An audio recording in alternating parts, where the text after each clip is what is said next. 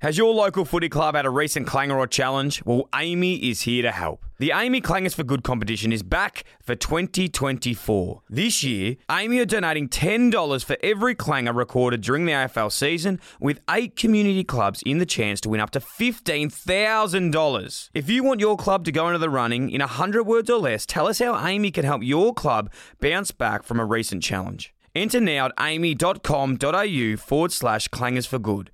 That's amy.com.au/clangers for good. T's and C's apply. Hey fam, welcome back to Dylan Friends Podcast. How exciting. Thanks so much for coming back. I love you so much. Hey, before you listen to the show, once you enjoy this one, you laugh, you love, you live, you laugh, and you have a great time listening to this episode and you learn and we all become friends and I love you. Have a listen to the Bromley Lynch podcast, another one of our ones that produce here. We love it. We love the boys. They're doing incredible things. Wake up with them. They're battery chargers. They're good guys. I love them. Here's a little snippet of their episodes. I cut him off and I see him coming. I'm like, stop, stop, stop, stop, no. And he stops. He's like, yep, you got me, yep. And then all of a sudden, so I'm the good cop. I'm the teacher. I can I think I can talk and relate to kids all right. Yeah. So I'm chatting to him. I'm like, not on, mate. Not on. That is silly behaviour. And then you come down. I'm like, Sam, got him. Come to the voice. So all of a sudden, Sam comes in and he's like to the kid, that's fucking bullshit, mate. That is absolutely wrong. I was just like, do you know how hard people work to come and live and holiday here? And you're coming and stealing while they're not here? Yeah, it was a valid point. And I was giving him a bit of a dressing down. So there it is. Enjoy it. Episodes drop weekly on Mondays. Battery chargers. Love the boys. Have a listen and search on Spotify, Apple, anywhere else you get your podcasts. Bromley Lynch. That's Bromley Lynch with a B and an L. Welcome back, guys. This week's episode with Christian O'Connell. Wow, what an episode. What a guy, what a man, what a time. Unbelievable. Yeah, really enjoyed this chat. So Christian O'Connell, one of the most iconic all-time radio DJs globally. He's from London. He's from the UK. He worked over there for 20 years, has an incredible story about working in the radio industry, how to perform at the best level, how to put a good production together, how to also go from one industry to another. He always had a dream of working as a stand-up comedian. He also had a dream of working in radio, but was working in sales and had to make a dramatic change in his life to do it. And I think we can talk about this a lot, but he gives such a good step-by-step and such a case of how you can do this and how it is possible to be living in a life that you really do desire. And yeah, just really admire his story and how he's been able to do what he's done, because it is incredible, always putting himself out of his comfort zone and obviously crediting a lot of that to his wife and his support network that's been super impactful on him. But yeah, incredible guy, incredible story, and also opens up on his journey with mental health. He had a long history with panic attacks and was experiencing some really severe anxiety whilst getting towards the end of his career in the UK, which then forced upon change to him to move to Melbourne and start his other radio station here, the Christian O'Connell Show on Gold 104.3, which is absolutely dominating the airwaves, works with our great friend Jack Post as well on radio, and just as soon as he walked in, he's just unbelievable performer, unbelievable storyteller, and yeah, literally could have spoke to him for literally 5 hours and not even known the time flying by. So hope you enjoy this chat. There's so much to get out of it, both funny, emotionally, laughing, everything. So great guy. I hope you enjoy the chat. Italy XX, let's go. Hi fam, it's Dylan's mum Deborah. This is Dylan Friends. He's like, you can embarrass yourself? And I was like, bro, do you want me to do all 7 verses? Bit arrogant, didn't know all 7. I've been in a bad team for 10 years and we got a chance to do something pretty special this year. All you can do is put your hand up and say you're wrong. Banter is a way that guys connect, a way that we can kind of play it safe with someone until we get to know them. I try to fix people sometimes. I'm like, Dan, stop doing that. Just listen. And you stack on top of that the habit of not taking your phone when you take your dog. It's easy. They had no other way to get out of the cave, and we either turn our backs on them, in which case they're going to die, or we give this crazy idea a go. Don't forget to subscribe and leave a review. We're recording, by the way, now. We're just jumping straight in. Yeah, that's great. what we do. So when you bought that, by the way, you were saying £115, you had no money. No, when I met my wife and when we got married. How old were you at that stage? When did I get married? I was 25, so quite young actually. So we married 24 years. So yeah, my wife was a lawyer. I had a crappy job wearing a headset in telesales with dreams of becoming a stand-up or working in radio. And so, I had to borrow the money for a wedding suit from my own wife. I mean, how embarrassing. I can't believe she still thought that was okay. And now I've got 2 daughters. My eldest daughter's going to turn 18. If she brought home a guy who couldn't afford his own wedding suit, you're not getting married. Would you have some empathy for him now, knowing what you know? All empathy goes out the window when you're a dad to daughters. Yeah. I am like, it's like all empathy just goes out the door the moment you have daughters. How old are your daughters at the moment? Eldest just turned 18 and my youngest turned 16 this year. Love it. Big years, really big years. Really What's going big on? Years. And you sort of when you have daughters at this kind of age, it's so interesting because obviously you're witnessing all these big changes they're going through, and it's far more challenging for them to be a teenager than when we were teenagers. I mean, that's only a couple of years ago for you, but it's a lot longer for me because phones and the pressures on them now to fit in or level up to the filter world, which isn't real, but it feels real. Yeah. We didn't have that when I was a child of the 80s, so luckily we didn't have that. It was a lot simpler time. So I think I grew up being a teenager at an easier time. So they've got all these pressures and demands, but then I'm also re-experiencing all that insecurity when you're 16 to 18 about who am I? And you think you've got to work it all out.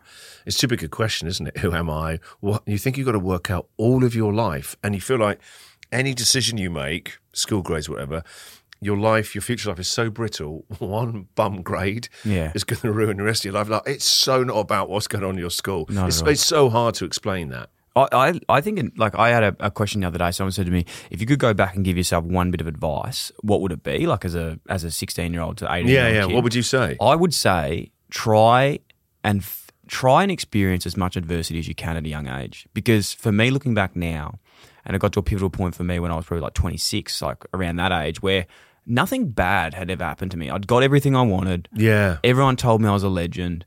You know, every team I went for, I got into. Anything I wanted to do, I did. And I just hadn't experienced someone saying no, or like, you can't do this and you can't proper do struggle. that. Proper struggle.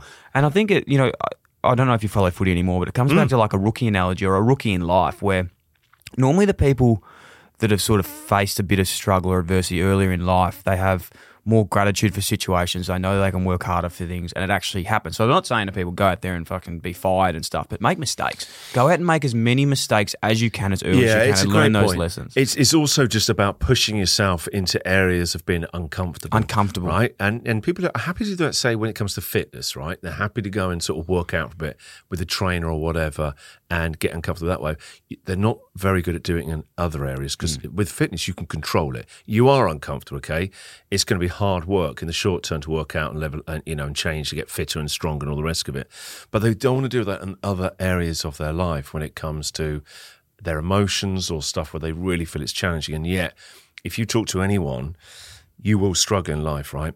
And it's there for a reason. It's to teach you something. It's to show you something you need to learn or that you need to heal in parts of yourself. I love talking to people, right, about the struggles they've had in their life because whatever struggle you had, some people have had awful struggles, there's a gift in it. In that darkness, there's a real gift for you, and it changes who you are in that moment. Life is about 5% what happens to us. The other 95% is what you do with that.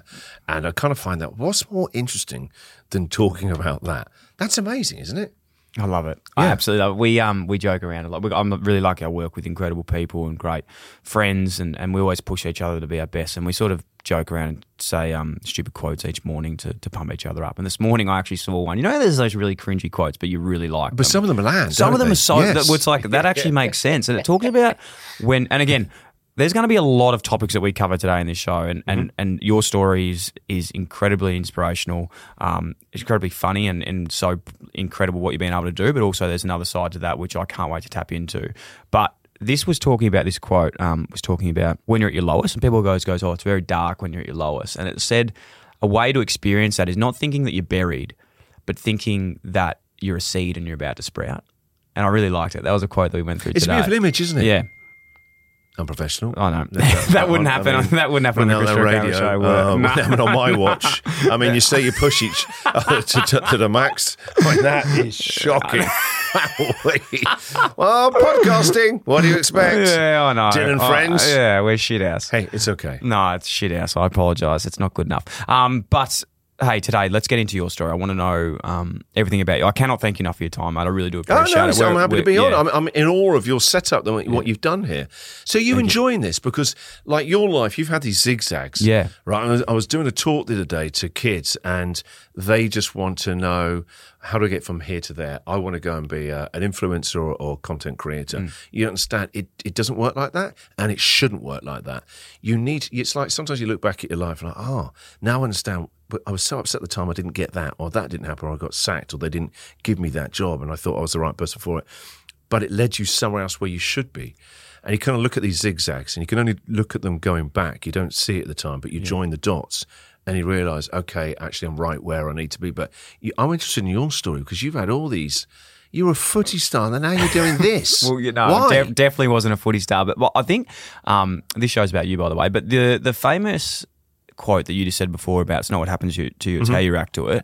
I don't have tattoo. Actually, that's a lie. I have a toe sleeve that was a drunken night one night and we just got the tattoo gun out. But I don't have any quoted tattoos. If I had tattoo one... guns should have breathalyzer on. They should. So you need to blow into it. And if you're over sort of a certain point... I think that's all the fun, though. You definitely should be allowed to get them. And that's, the best things happen when we sometimes regret them because we learn from them. Yeah. But if I could get a quote tattooed on my forehead, as you can see, there's a fair bit of room up there, so it could be a long one. It might have You been wouldn't be more able to see it, though, because you're going to have to go in a mirror every time to get wisdom. True. It's more for other people, though. Yes. But it is that quote. It's so not it's what like happens. a billboard. So basically, you're a walking a soul billboard. It really is, to be honest. What a lovely thing you're going to do. Exactly, and there's a fair bit of room for them to advertise. So I'm not discriminating. Why don't you give it away to sponsors? We have, like you have F1 drivers. You could just have various tattoos all over your head. We could do that. We will look into it. Some sort of like form of an NFT or something. Yes. But the quote would be, "It's not what happens; it's how you react to it." I've found that, like yourself. But it's really hard. When you're really in it, right, that's just bullshit. When you're really, really struggling, right, it is so hard because everything you see, you imagine, you're rehearsing future failure, aren't you, when you really are in a dark spot, which is what will happen to everyone.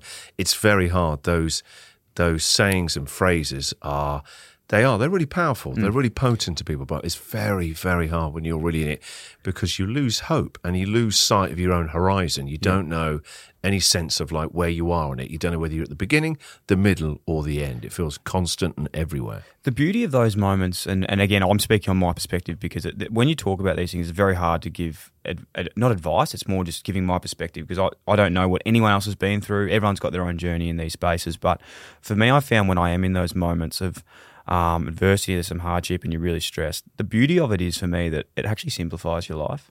And you could have a million things going on, but it goes to you, fuck, these are the things that are important right now. This is what I need to do. And when you're going well and things are flying, there's so many options all the time. There's shit that you need to do. There's it's all possibility, isn't it? It's possibility. Yeah. But when you're maybe a little bit down in the dumps or there's things that you need to get done, you go, all right, fuck, this is it. There's one way to do it and this is what I need to do. So I think from that and listening to podcasts like, people like yourself and hearing your story around your life change going from working in sales to going, fuck this, I'm going to take a 60% pay cut and get into radio because that's my dream.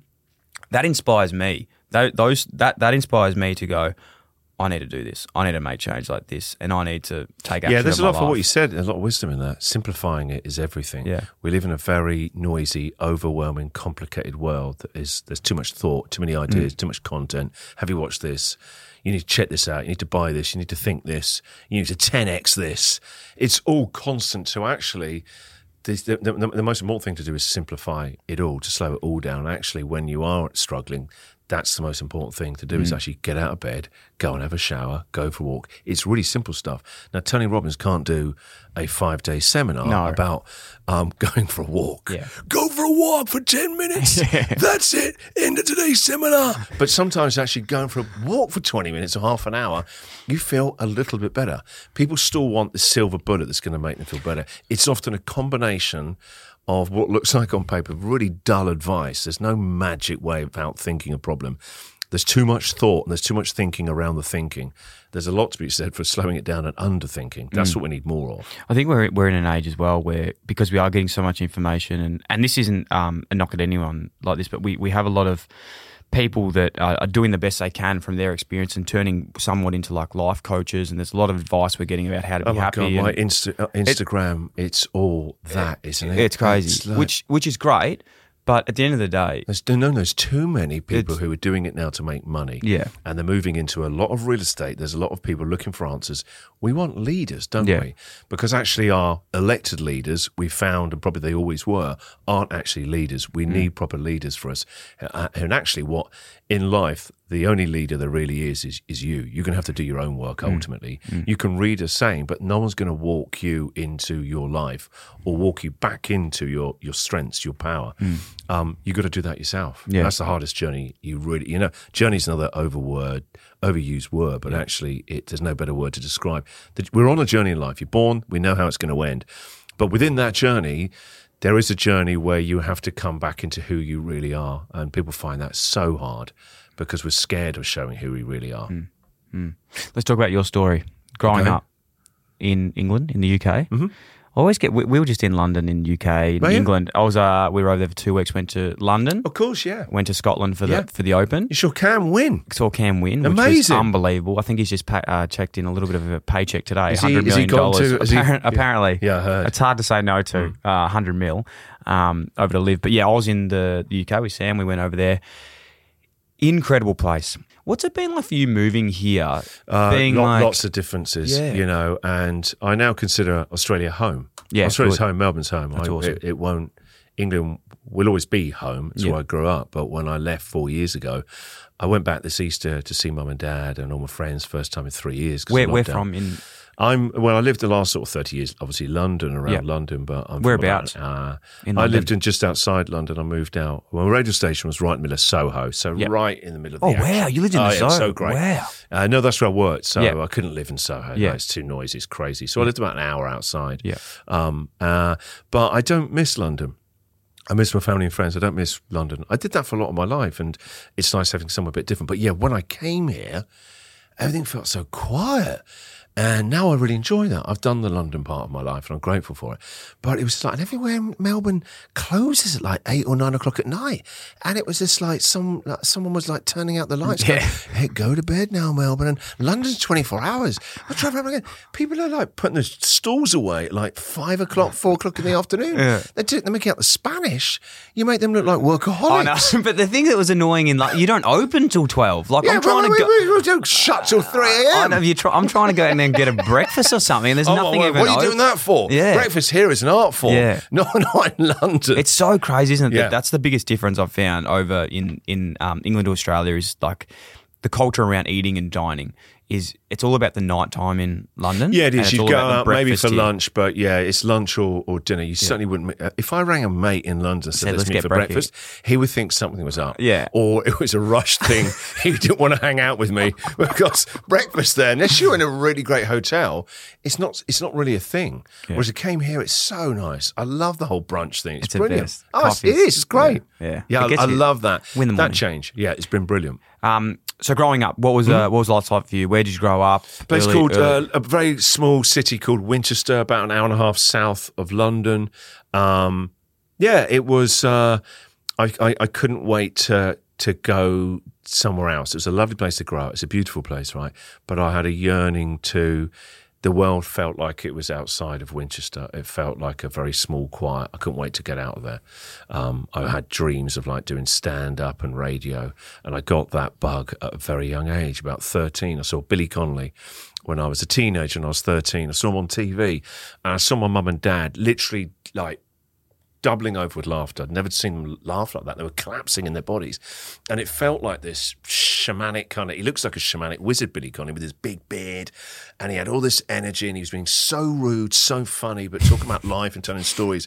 And my mum and dad were just like the power in that front room on a Saturday night, right? And they worked really hard. They had proper jobs. I still have a lot of guilt that I don't, and I don't have a proper job doing what I do. But my dad worked in a car factory. Mum was a nurse. I saw all of that, and I was like, "Fuck that! There's got to be an easy way." Yeah. But I saw the power that Billy Connolly had to just literally transform them, and I was like, That's what I want to do. What a magical thing to do. And then I heard there was a DJ, and it was that same year when I was 13. It was like a landmark year for me. There was a DJ on the radio. And I'd never heard a DJ like that. He was really funny, very edgy. He was sarcastic. He was subversive, but he was He was so likeable. He was your friend. And everyone at school, you'd all talk about, he did a drive time show in the afternoon. Everyone talked about it. It was like, did you hear it yesterday? He said this, he did that. And that was another light bulb. I was like, what an amazing thing. But I couldn't work out how I got from my tiny little house into that radio. I had no idea. There was no path ahead of me. My mum and dad weren't in that kind of industry. It was quite a sort of strange path, mine. But sometimes it's a blessing and a curse when you find out what you want to do at a young age, because then it won't just open up for you. You're going to go all over the place, but you just want to head towards it. But it isn't going to be like that, and so it's really hard to relax and understand the process, and that it's going to be an uneven path to get there. That's even if you get there. And life isn't fair. There are a lot of very talented comedians that I sort of came up with when I was doing stand-up who just gave up. But it wasn't because they weren't talented. They were doing Netflix specials now, loads of them. They just stopped doing it. And sometimes the hardest thing is to keep going. The easiest thing is to quit. Go and do something easier. It's really hard. Once you have a dream or something you want to shoot for, it's actually very hard. It's not like, now I know what my life's purpose is. That's part of it. The other part is like, well, you're going to have to give yourself over to this. And whatever you love in life, it will break your heart. Radio's broken my heart a million times. It will more. It's the path of what it is to really give yourself to something. It's going to hurt you sometimes. It's going to test you. And I think actually that as the longer I've done radio, I've been doing radio about 25 years, actually doesn't get any easier. I'm still learning from it, actually. I learned quite a few things on today's show. Didn't quite go the way I wanted. But I love the fact that I'm still learning. I absolutely love that. That's huge. There's so much to unpack there. I've got a million questions. But one of the points that you brought up, and it's something that I find really annoys me a little bit about when people talk about career and what you were alluding to before, like it's hard to get to a certain place. And you know, people say, like, you got to be patient. You know, we get this thing like, be patient, trust the process, things work. I get that. That's fantastic. And I actually do totally agree. I get you got to trust the process and let things happen. And maybe this is obvious, but I think there's one little bit left off there is the fact that while you're being patient, that doesn't mean you don't do anything. Like, you've still got to be grinding. You've still got to be heading towards. You've still got to be heading. Like, be patient, but you've still got to be working. You've got to make to something. progress, and you've got to be working out, how am I learning along this path? Yeah. What skills can I acquire in the meantime, so that I'm that when I get there, I'm as good as I can be. Yeah. Your tastes and your abilities are going to be so far apart. Like, when I finally got into radio, I wasn't very good, and so but I knew what I liked in radio. I knew what I wanted to be. But my taste of how I wanted myself to be and where I was talent-wise and skill-wise were so far apart. Yeah. Because I needed to make my mistakes, you know, and I need to learn a lot. I need to unlearn a lot as well. When you start in life, sometimes in the creative world, you ape a lot of other people. It's part of the process, right? You will, with all the best will in the world. What do you mean by that? Sorry? You'll just copy other people's style. Yeah. Whether or not you're even aware of it consciously, you just will. And then basically, over time, hopefully you drop that and you become your own voice. There are so many great comedians, right, that we see now, and they will tell you, I only became good 20 years into it. And you're 20 years? That's more than Malcolm Gladwell's 10,000 hours. And I don't think you need to necessarily do 10,000 hours, but you do need to commit to working out whatever you do, that. But I like that as well. I like the fact that I'm still honing what I do.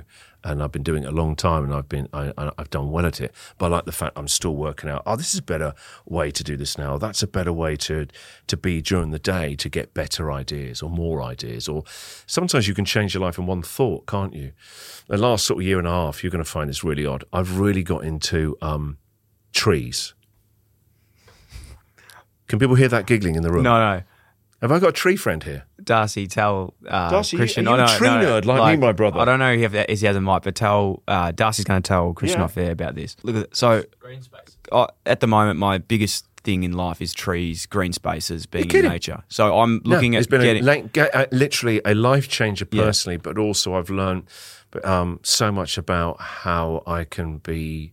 I have a better understanding now. That's helped me avoid burnout, which I've literally had too much in my life. It's really helped me understand the creative process, even just being a better dad. Yeah, wow. So talk us through the tree, like what the love of the trees. It came in lockdown because you need to go out and walk, and I just started to look at trees, and I found that I was having this is going to sound crazy, but it's not, man. Trust me. I found myself having a silent conversation with these trees, right, in awe of them, really. And actually, one of the most important things to come back to when you are struggling is, I call them like kind of air gaps, right? Because actually when you are struggling, everything gets really tight. You feel really tight. You feel just depressed, actually into yourself. And you've got to find this tiny little bits of space, these air gaps, right?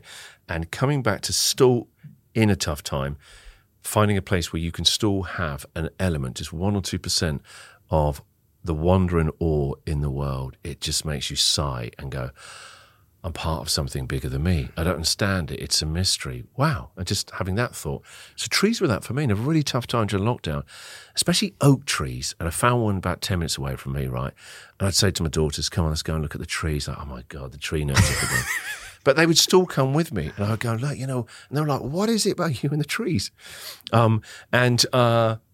I said, I don't know what's going on. And I was looking at the trees, especially these oak trees, right? And oak trees produce millions of seeds every year. They believe in that they create in an area of abundance.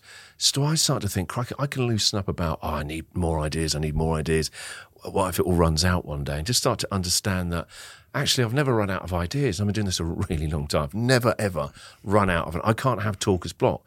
There's another show tomorrow for 3 hours and then another one on Friday. I can't have, this talker's block. It doesn't exist. I just need to start and then I will find ideas that will come to me. But anyway, I'm looking at the tree, how it just creates out of abundance. And the other thing, it has this hidden depth in the roots that we don't even know about. We all have hidden depths, but they know how to nourish themselves. They support each other. And so as I'm silently having this conversation with the trees, it's like the trees are teaching me something. So anyway, my daughter, she turns 18 2 weeks ago. We get into a big argument. She wants to get a tattoo. Of course, right? She's 18, okay? I've got a tattoo, but I got this at 45, right? I go, you can't, you don't know what you're going to do. And then I said, what are you even going to get? You've got to have something mean something to you. I want to get a tattoo of an acorn and an oak tree. I almost burst into tears. Yeah. She was paying attention. And I said, what does it mean to you then? She went, it means possibility. That's what it means to me. Yeah, it's lovely, isn't it? So yeah, trees. But just having that wonder and awe in a tough time during lockdown, it opened up a little air gap in me. Yeah. And so I think, getting amongst nature. Again, this sounds so like basic, like that's not going to make any difference. Oh, it will. It will. It absolutely will. Going for a walk, getting a view, getting a perspective, it opens up a horizon of just, actually, she's right. She's teaching me. It's possibility that actually tomorrow might be a slightly different day, that actually I might get through this. I read last week there was in ancient Egypt, there was a competition. They wanted to try and distill wisdom to just one line. So they offered like gold to anyone who could come up in one line with an amazing bit of wisdom, but one line only. And I think this went on for ages.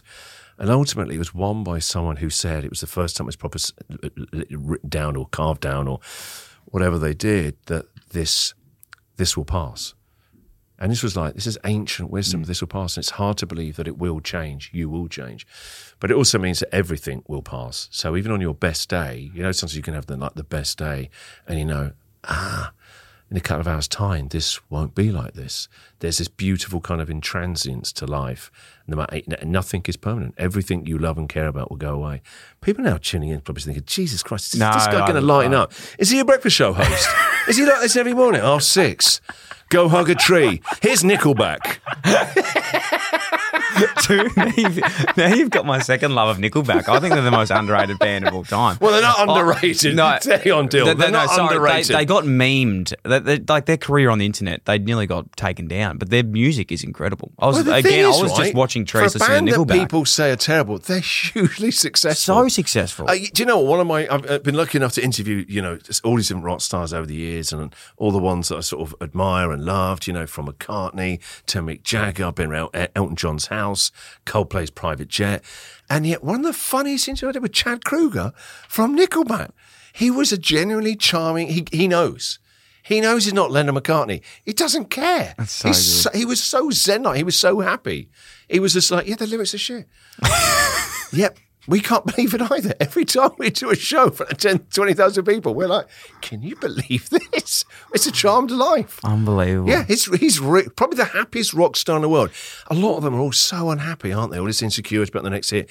You ever seen Chad Kroeger? That's the happiest looking dude in the world. Also, speaking of a bit of their lyrics, and I hope people, avid listeners, but they have that song called Rockstar. Have you heard that song? Yeah, of course it was. It was massive everywhere. I had to play it too many times every morning for about 2 years. That pretty much speaks about all those things. It's actually deceptively. It's got some wisdom. It's actually a very wisdom song when you listen. Yeah. To I think I listen to the lyrics way too much. Sometimes I even think too much into them that I don't think the artist is even looking. But but that doesn't matter. It's that and it's the trees. same when anyone reads a book. Yeah. Two people can read the same book and take two different meanings because you're bringing yourself and all your stories and filters and beliefs and stories and stuff like that. And it's the same with songs. Yeah. Someone could go, I hate that song. I love that song. Well, I walked down the aisle to that song and go, that song's rubbish. But the song that me and my different. wife got married to is actually about two couples breaking up.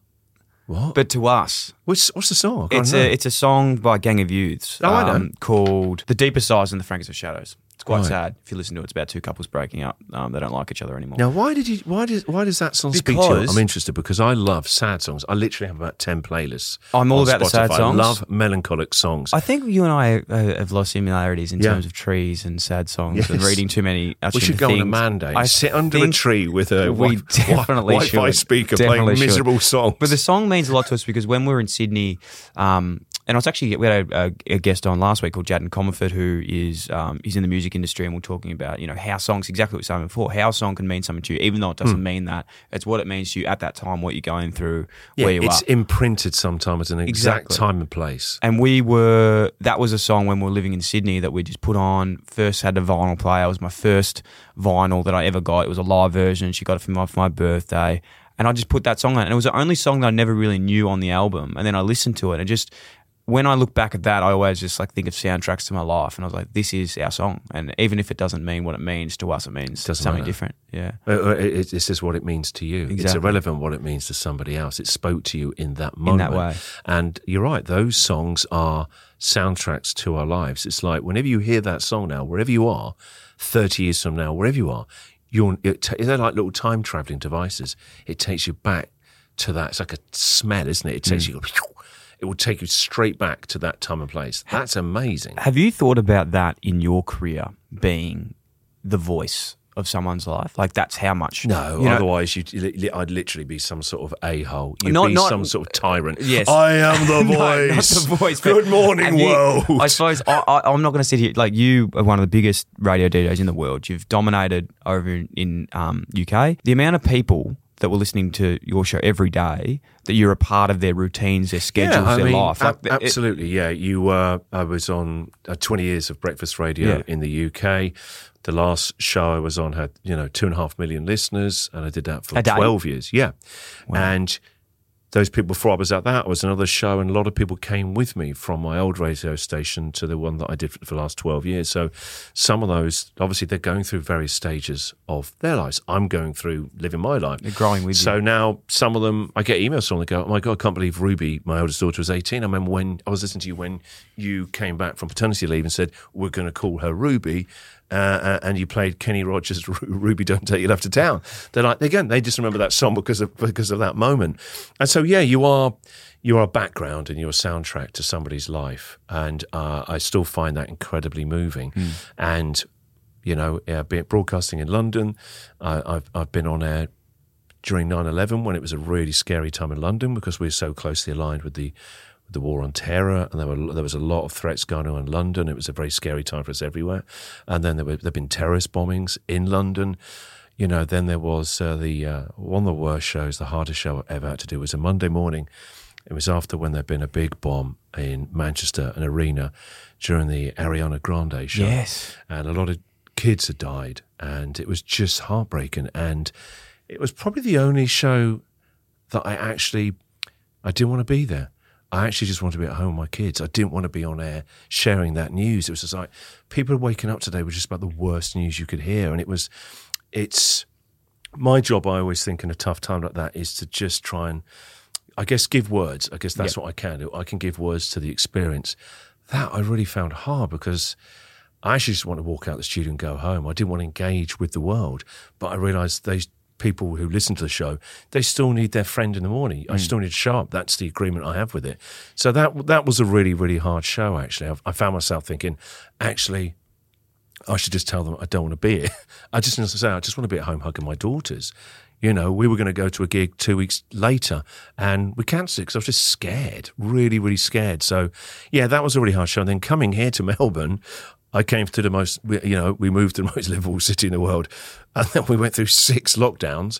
And I'm thinking, oh my God, there's no experience in the UK where I go, oh yeah, I know what to do in a lockdown. I'm like, what am I going to do now?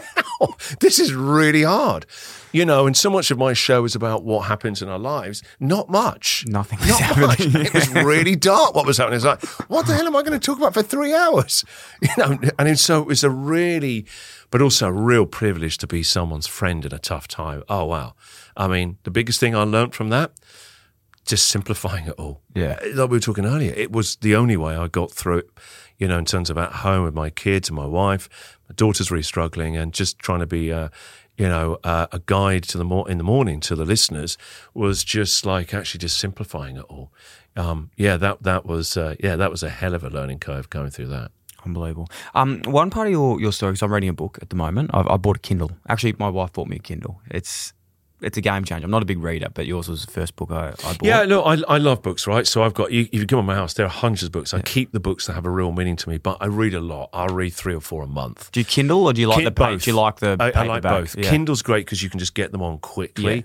Yeah. And so that I burn through a lot on Kindle. Yeah, but I still love a proper actual something tangible. I grew up loving books. It's good to have it to display, a bit of a flex as well. And I tell you what, everything.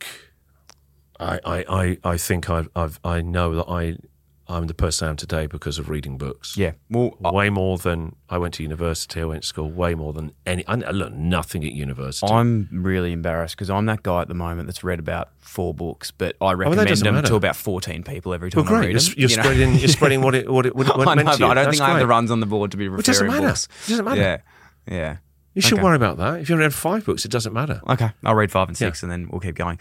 One part I really, and one thing I really admire about you, I knew this before even getting on the show, and I think it's such a powerful message and big part of your story, and I'd love to talk about is the career change and how you actually got into radio from working in sales and a job that you didn't necessarily love, and a path that you didn't necessarily want to go down into making that leap and that change, because I think it's really easy for people to say sometimes, but unless you've actually lived that experience and you've done that at a time where you needed financial support or stability and you're tracking in one way, it's very, very hard thing to do.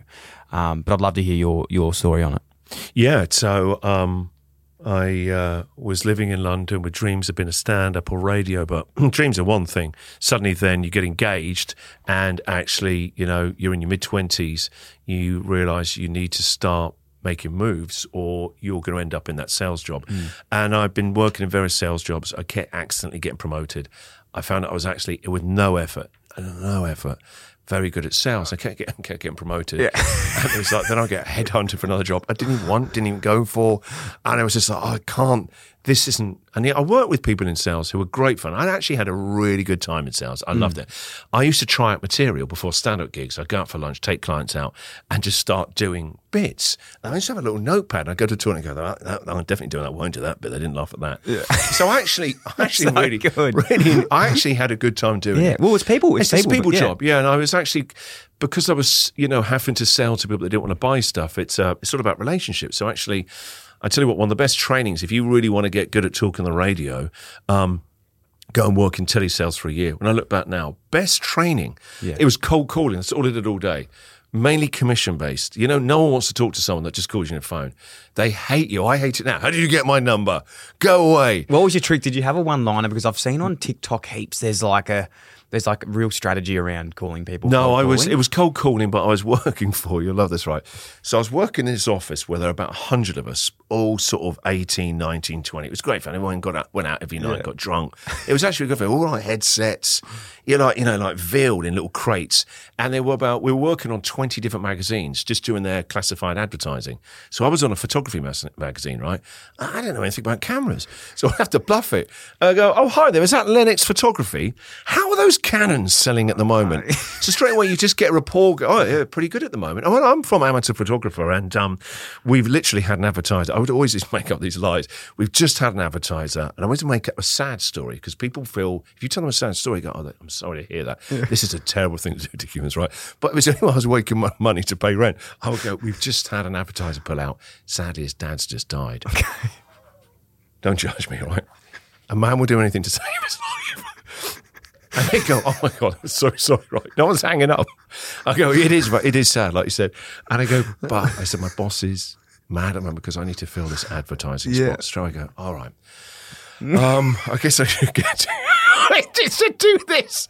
Other people were horrified. We weren't taught to do that. It was just something a desperate man would do. Jordan Belfort of camera sales. The wolf of telesales. Yeah. And the other one, I would just make this stuff up because I realised I had to tell them a story very quickly, and I'd ring them up and go, "Hello, I don't know if it's Lennox Photography again. Hello, is that Abbott's Photography?" And they go, "Yes, it is." And I go, "I'm calling from Amateur Photographer. How's it going?"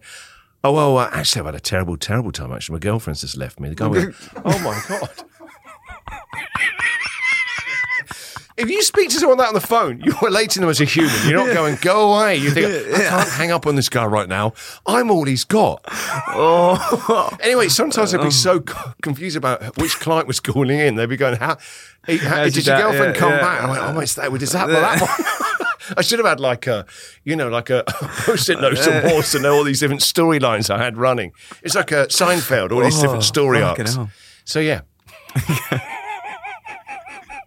That's why I need to use that creativity for good, not bad. Yeah, fair call. Just to make commission on a photography Where did magazine. The opportunity come? Was there one? Was there two? Was no, there the opportunity, the biggest kick up my backside was actually meeting my wife. Yeah. You speak about her a lot in the book. Yeah, she's literally like my guiding star. No, I know people say that. It says, "Oh, I'll go," right? He just wants to get laid when people say that. Yeah.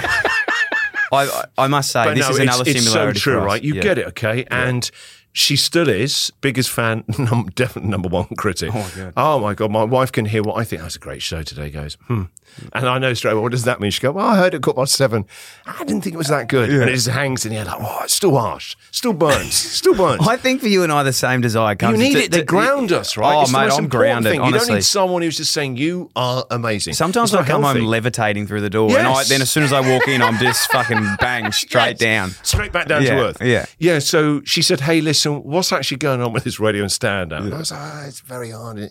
Then she goes, "No one is going to knock up that front door one day going, 'Christian, we need you right now. Get in the limo. The number one show needs you.'" And when someone says, "Oh, but it's murky, it's swampy, I don't know if actually I can do it," and she went, "Well, I think you can.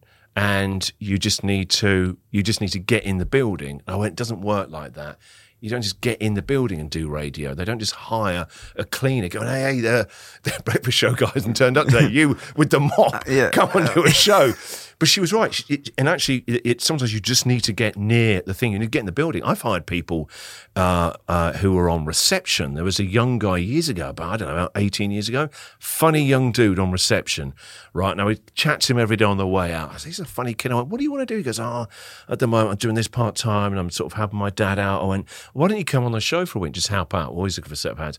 I ended up hiring him in the end. He was really funny. He then became a producer. He now has got a great career in radio because he was just in the building. So that was me. My wife said, "Why don't you just take a sales job for a radio station?" I went, "The DJs, they hate the salespeople, right? They don't want to be their friend. They're certainly not letting them on the radio." But I had nothing else to do, so I thought, okay. And so I swear to God, I started working for this company. I was selling sponsorship and promotions, getting to know the radio bosses, and then I was down the pub one day, and there was this mad Australian, right? I mean, like proper, it's like something out of a movie. Yeah, mate, he really was like one of those, right? Croc Dundee. And so because you're so friendly, right, and you don't have all these hang-ups about you can't say this to someone like that, you're not the same social class. Australians are the most friendliest people in the world. I just said to him, "Hey, listen, I want to be on air." And I started giving this big speech. I went, "Mate, you'd either be shithouse, right, or you'd be great. I don't give a fuck which one it is, but someone's quit. Do you want to go down and audition?" I was like, okay. He goes, "We'll come down the weekend." So I went down literally like 2 days later, went down, auditioned, and this is going to sound really odd, but maybe you've had this in your life. As soon as I walked into that radio studio, I knew I felt confident. I felt actually, up until that time, it was the first sense of, other than meeting my wife, I feel at home here. I belong here. I did the audition and I knew, I know I can do this. It's going to be hard to get good at it, but I know I will be able to do this. And so they offered me the job, but it was like, I just finally started to pay off debts. I've been able to pay back my wife that money for that wedding suit. I was starting to make really good commission. I wasn't having to lie about people dying and fictitious girlfriends leaving me. I was just starting to come good, right? And it was involving a 60% pay cut. We'd only been married 6 months. And my wife was like, you don't have any choice but to do this. You'll regret it for the rest of your life, and I can't let you do that. My wife quit her job as a lawyer, right? Who does that? And she was 28. She just quit. She'd been training all her life to be a lawyer. She quit, said, I hate it. It's making me really unhappy. So I said to her, look, give me 2 years. I saw it as an apprenticeship. And I'm so grateful I had that wisdom, because when you say, I'm going to be an apprentice, you take your ego out the way. And I'm not just saying this now like, oh, it was so bad, like fake humble. I was actually really bad. But I knew I could get better. And I knew, like, I was obsessed with very early on, I didn't want to be on the radio like everybody else I heard, where they were like laughing about stuff like, I know that's not that funny. Why are they laughing at that? I wanted it to be like, when I was down the pub with my friends, you had to, with my friends, you had to be a really good storyteller. If you were like, stumbling with the start, that story, people were like, what's going on with you? I'll forget about it, don't worry, guys. You had to really have that story that you had to know the beginning, mid, and the end. Or if it was going on too long, they go, dude, where is this going? Yeah. What is this, Quentin Tarantino, director's cut? Get on with it. And so I just knew that I wanted to be like that. I wanted to be as real a conversation like it is with your friends. You know, I wanted to be more natural, more organic. I didn't want it to be like a radio show. It probably took me about 3 or 4 years to start to get to that. And so I just saw it as an apprenticeship, and I realised I needed to do as many radio shows as possible to learn how to use the technical side of it. I wanted to press all the buttons so I could control the timing as well, because then I could affect the rhythm of it as well and play with that. Well, because it's just, a lot of radio stations these days, hosts all of them here, the hosts in Australia do not do any of the buttons. They don't do anything. No, it's all, I do. When I came here, they were like, oh, we'll have someone who would do that. Can you explain that a bit more, though? Because I don't think that was a big shock for me when I went into working in radio. I was like, what the fuck is that thing? Like, I didn't know what the board was, paneling. Yeah, the desk. And it's like a mixing desk. Yeah. You know, if anyone's seen into a recording studio, you know, the big desk with all the faders, you have that. Every radio studio has that. And I wanted to learn how to do that myself, because I knew that then I could have more control over the show and play around with it. So it's like fading in the ads, music up, all those sorts of things. And just, I could just play with that space a lot more. I wanted to know the 360 of how it worked. Yeah. And it's like that thing, you've got to know what the rules are. Then you can play around, break them, and remake them for yourself. I know I need to do that. And so I used to do free shows at the weekend because they couldn't afford to pay me. I would just do 4 or 5 hour shows by myself at the weekend, doing request shows. I just need to build up those air miles. After about a year, I stopped doing that, but I invested in myself.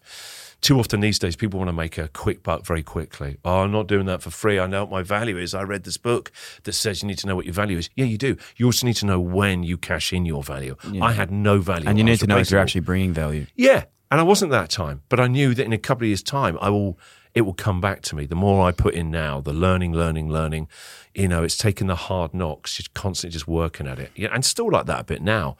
I remember when I was a teenager, I was fascinated, obsessed with the various martial arts. And I didn't really like there being hit bit too much, but the kind of lessons and the discipline and the focus and the mindfulness, I look back now, I think I was taking something in then. Anyway, I remember once I did this karate, and our instructor, we used to have to call sensei, which means teacher in Japanese, right? But he was a local hairdresser, right? He cut my mum's hair, but he was called Simon. But in the dojo, he's like, sensei. And I was like, he's Simon, the hairdresser. But anyway, he once had this visiting Japanese karate professor, right? Tanaka, I think it was called, Sensei Tanaka. It was like a 9th Dan. He'd been a 10-time world champion. This guy, as soon as you walked in, it was terrifying. He had this very calm aura, like this guy could literally tear you to shreds with no effort. Anyway, he started to spar with the black belts, our black belts, you know, who were like gods in any karate club, right? And they used to kick the crap out of us because they're black belts. Anyway, he just beats the shit out of them, right? This guy was in his 70s, right? He literally was like a grandpa. Yeah. And he was just just kicking the crap out of them. And then I'd only just joined the club. I'd been boxing before that for 2 years. So he said that you can get up now. And he pointed to all the white belts. And so I was like, okay. And I didn't have any ego about it because I was like, if you can take them out in like seconds, this isn't going to be that long, you know. Anyway, because he was like, it's my turn to spar with him, right? He had his like lead hand out, was quite far out. So I just thought I'll grab his sleeve of his gi and pull him into me and try and hit him. And I didn't realise it's very disrespectful to do that to a black belt, right? But I just thought, why not? I might get a lucky punch. I was like 15. You're just an idiot at 15. Like, wait, Tanaka, wait. So I grabbed him and I went to hit him. And in a split second, almost looked like it was going to happen. But then he was shocked for about half a second. And then he obviously steadied himself and he sort of leant back slightly and just kicked me in the head immediately, right? It was over. And I was like, wow. My sort of goes, at the end, what you did is appalling. That is so sorry. You can't train here anymore. And I'm like, yeah, all right. I didn't know. So when I go up to in the change room, I go up to this guy. I said, I'm really sorry. I'm really new. I did not mean to disrespect you. And he goes, no, thank you. It's amazing. He goes, all those black belts have got what I call black belt ego. What you need to have every day and what they need to have every day is white belt wonder. And I thought, what a great lesson. That white belt wonder is still being like an apprentice. So I remind myself every day, I'm going to learn something new on today's show. Even though I've been doing it a very long time, it's that balance between experience and innocence. I still love that thing of white belt wonder and not having that black belt mindset like, I'm very successful about this. I've been doing this a long time. I'm very good at this. And I know all the answers. Actually, a lot of creativity is, and in life, we're not meant to know all the answers. It's the finding out or being curious or being inquisitive that actually leads you to, I think, greater fulfillment in your life, greater freedom within your life, and also in your working life as well. They're aligned. They're the same thing.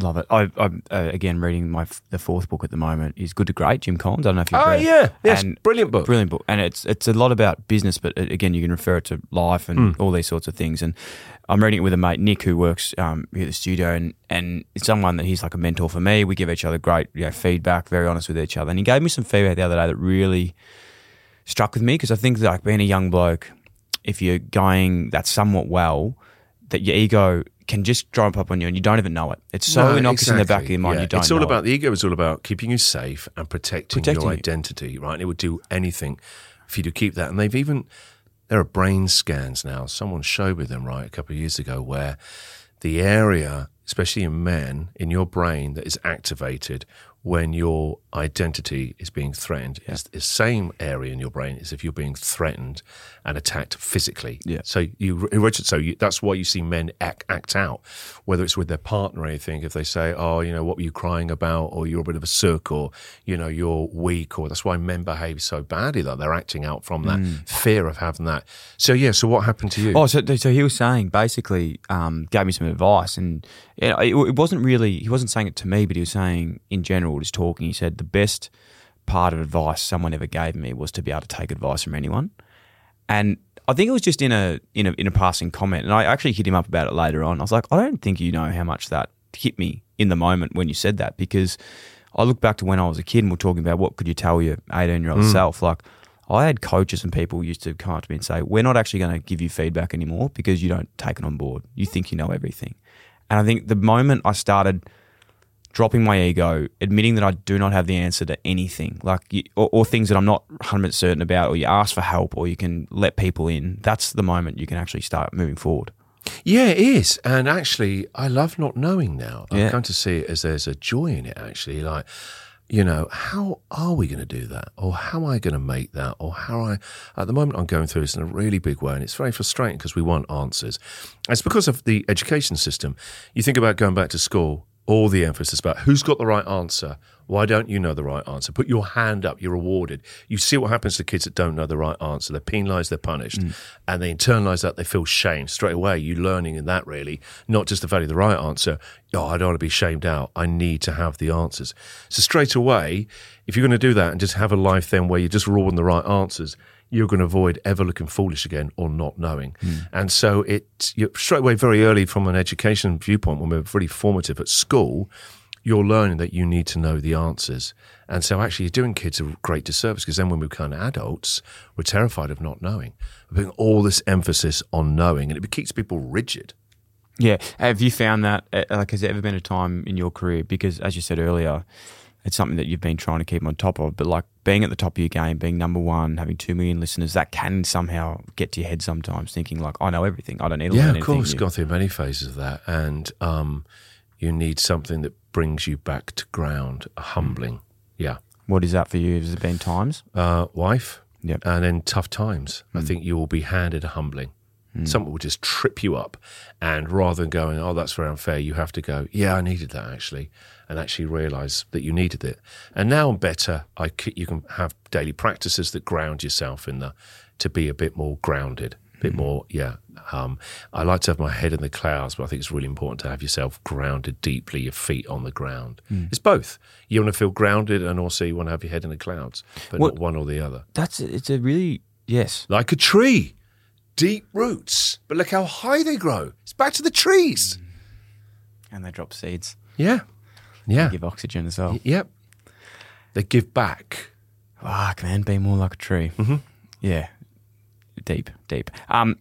Your story around radio, I'd love to get into your personal story around your mental health and around your, I suppose, that discovery of where you're at in that. I think I can, I've obviously read your book and have a fair understanding, but have so many questions because I think that's the beauty of telling a story. So many people can take out what they like of it, because in that you always internalize, right? Like I'm reading your book going, oh my God, yes, like that's what I'm experiencing, or, oh, what do you mean by that? What do you mean by this? But I would love to, if you're happy to, share your story of your mental health journey and when of course. It opened your book basically talking about, spewing in a bin. Yeah. So basically, take it wherever you like, though. That's I guess I'll go about 8 years. So my show was #1 breakfast show in the UK and going really well. I was in my mid-40s, and so on paper I'd had everything I'd worked for. I had a beautiful wife, I had a really nice house, and had 2 beautiful daughters. I was winning awards. The show was going very well. This was on paper what I'd been working for all my life, and I suddenly started to feel stagnant. I suddenly felt that I'd made my life too small for myself. I was starting to feel quite anxious. And so with that unrest, I just decided to try and out-hustle it. I started to go back to stand-up. I was doing stand-up tours. I wrote 2 children's books, which I love doing, but I was trying to keep myself busy. When I look back now, at the time when I started to have very severe panic attacks, I used to say, I just came out of nowhere. Now I can look back, no, they hadn't. I was just like, I guess like the people in Chernobyl, when the alarms start going off, they go, oh, just bang that one, there's another one here. That was me. The alarm signals I was just trying to ignore. And then eventually what always happens in life is it's like a wave that just keeps coming back to you and comes back to you, and it will find some way to break you down, either physically, spiritually, or mentally. And so for me, it was suddenly very, very severe panic attacks. And it was suddenly out of nowhere. I'd never been nervous before doing a radio show. It was suddenly right an hour before doing my radio show. So bad where I walk into the radio station and have to get back out there. I thought I was going to actually die. That's why it's called a panic attack. And my wife was great. She was like, maybe just don't do live radio anymore. But I said, this is all I've ever done. This is in my heart. I love doing it. And so it was actually talk about an identity. I had built up an identity around being a successful radio guy. And then suddenly the thought of that being taken away was just like, not only what am I going to do, then I'm a terrible husband, a terrible dad to my daughters. My God, what is wrong with me? I'm weak, I'm pathetic. Why can't I be stronger? And then very reluctantly, my wife said, look, I think actually you need help. And she was right, I did.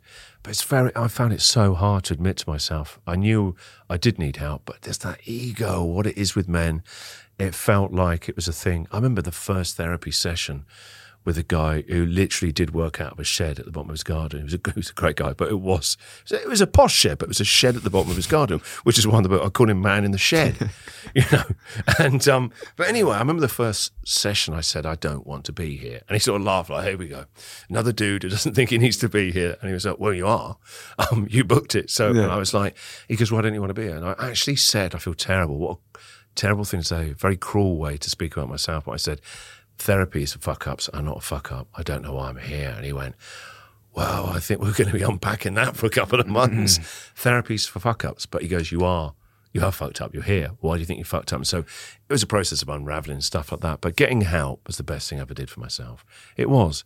And I did therapy, even though I was probably the worst client for the first couple of months. But it was a great thing for me. And then I managed to Not like when I remember then on the second session, I was like, I've got these panic attacks. And I kept saying, it keeps happening to me. And I just want to know, I just want you to almost like cut it out. And he's going, if I could cut out anxiety, fear, I'd be a billionaire surgeon. I do it all around the world, okay? Plus, you keep saying it's an it. It's you. It's not an it. That's your problem, is your relationship. It's the same with all of us. Your relationship with your struggles, your problems. The moment you turn into an it, you make it into a monster. It's bigger than you. You're powerless. You're giving away your power, your courage. You have to almost befriend that part of yourself that is struggling. And so, you know, it was quite a journey with it, going through therapy. But I learned a lot of stuff, which the great thing was, though, about a year into it, I felt my mojo coming back. And I was back on the radio. It wasn't like they were completely over, the panic attacks, but I was getting a lot better at dealing with the early rumblings. And one was that I went on a week's retreat, never done it before in my life, to go and do breath work. Went to a place in Spain to do breath work. I remember my wife and kids were like, is he having an affair? Who goes away to... We know how to breathe. If you don't know how to breathe, you'd be dead. What do you mean you go and breathe for a week in Spain? But I did, and I absolutely loved it, right? Was it like Wim Hof or something? No, it wasn't Wim Hof. No, it's a different kind of style, less sort of aggressive. But it was a game changer for me. So much so I love breathwork. I'm now midway through training to be a breathwork coach. Wow. Never, ever thought that I'd ever be, part of my life plan was to be teaching people how to do breathwork. But what's an amazing thing to come out of this? So anyway, breathwork was a part of what I still do every day. But I got my mojo back and I realised, actually, do you know what? I think sometimes when we're in struggle, how we feel right now is how we feel about the world. So if you're in a great mood, everything's possible, isn't it? We can move to India and become content creators. We can go to America and do that. But when you're struggling, your lens is so different. It gets fogged up and everything's like, I can't do anything. I can't even get out of bed right now. I don't know how I'm going to get into next Monday. And so I started to get a sense of that actually, I think sometimes in life, it becomes an ordeal. We tell ourselves that this is an ordeal. It's something I've got to endure life. I think sometimes you need to remind yourself, is life a trial that you need to endure, or is life an adventure you get to have? And they're going to be ups and downs. And I realised actually I've forgotten that if I look back at my life, sometimes looking back at your life, there are clues along your road that you've walked down. I look back at my life and my wife's, oh my God, we moved around the country, we do this, you gave up your lawyer's job, I quit that. I said, we've always made it an adventure. We've forgotten to do that actually because we became successful. And I was like, I want to have an adventure. And we talked a lot. We both said how much we loved Australia. And about 12 years ago, I first met Hamish and Andy, and they constantly kept saying, you should come and do radio in Australia. There's no one like you. Come and do radio. Move to Melbourne. It's a real authentic city. We're like, why don't we go on holiday and just go and stay in Melbourne, go around Australia before we decide it. We came here, we took the kids here, we loved it. And then I reached out to a couple of people I know in radio around the world. People kind of know who the decent people are. And I was offered a breakfast show here. And then I was like, I don't think I can do it. Because it was just like, I was going to quit a job. They just offered me a new 5-year deal, a pay rise. And it was like, so that's guaranteed, easy, safe. You've got all the goodwill, 2.5 million listeners. Or you're going to go for the unknown where no one knows who you are. You're in your mid-40s. It looks a bit like a midlife crisis. You're throwing it all away. And I said to my wife, I can't do it. I literally almost started to have panic attacks again. I was like, I can't do it. It's all on me because if this doesn't work out, we've got to come back here and that's just going to be unbearable, moving the kids over there at that age and schooling. My wife said, I believe in you. I said, but I don't know if it's going to work. She went, it doesn't matter. If it doesn't work out of there, that's because you would have found a way to try and make it work. And if it doesn't, and it's not right, then she actually said, fuck them. You're too good for them. She said, but I know you. She goes, you'll try everything to make it work. I think it will work, but I'd rather be with you knowing that you could risk it. She said, when you said you want to quit your sales job, I was excited because I was like, oh, great. This is the guy I actually married. This is someone that wants to take a risk. She said, what you're showing to your daughters that if you don't do this, so you're saying to our kids, you should only take a risk if you know it's going to work out really well. Risk means risk. Risk means proper risk. Like, I don't know whether I'm actually going to get sacked for the first time in my career, which was a very distinct possibility in the first year. Because it turns out Australians did not want to hear an English guy early in the morning. They fucking hated me, right? But anyway, so... Sorry, just on that part there, I really want to talk about because it was like the decision you made. I could see the you actually conversation. had tears in your eyes. I actually did. Thank you. I cry a lot. But good, me too. That was really moving. But the part where you talk about with your wife, because I feel like I can't even talk about it because I can't talk about my partner as well. But it feels like that conversation was the same one. Yeah, why does that touch you? It's beautiful. Those tears are your heart open. Please share that with me. Take your time. What comes up? I'm fascinated. No, just the fact that just similar. Like anything I've ever had. It's hard to say this story, but just you go through journeys with your wife and everything that we've been through. But I mean, my wife, she said something to me once, and she said, like, you know, we're talking about when I was playing footy and getting delisted and all these things, and she just said, we just laughed about it. I was like, fuck, did you ever think we'd be here? And she said, like, I knew you'd never fail us. Like, and I was just like, fuck, you know, it's just crazy. Crazy for her to hear that, like, for her to say that. Like, it was similar to what your wife. Yeah, because actually, what is failure? We need to. Yeah, it's such a dramatic word, isn't it? Probably wasn't even. It's not because actually, what happened to you, right? I don't even think she said failure. She just said, like, I know whatever you do, like, you'll do it. What a great thing to do, because she's reminding you that actually failing, we only fail ourselves if we stop taking risks. Yeah. And stop doing what we should be doing because we're worried that it's not going to go very well or we're going to look stupid. That's the real sad failure in life. That is. And she took that, she reminded you of that. She does. She reminds me of it all the time. And I think you it's getting like, delisted, that isn't failure. No, it wasn't. And it's not failure. She was always there just to be like, she knew that wasn't like the sales job. And I say this in a way that it's hard to understand, but that was my footy. Like, I didn't enjoy it, but I thought I had to because it was just, that's what everyone likes doing. And my dream was to do something different. I didn't know exactly what that was, but I just think back now, and we always talk about like where we're not doing anything, but we're happy. You know, we're so happy and we're so proud of what we've been able to achieve. You know, she works online, I work online. We went to Europe last month and we'll still work. And I was just like, how the fuck is this? You're leading this beautiful, free life. Yeah. And you have meaning and joy in your life. Yeah, and it was a big reflection point, just going like, fuck, you know, like, it's really lucky to have a partner that just can see those things and can ground you and to push you. And there's so many times that I think keep going, let's take the easy decision and we can continue to do this. But I think for me, that's a red flag, being like, you're actually going, not that it matters going backwards, but you're taking the easy option. Yeah, sometimes you just need to stop on the path that you're on, or have a breather, or just take a step off it for a bit, you know? Thank you for sharing that. I appreciate it. It's lovely feeling that love, isn't it? That somebody else.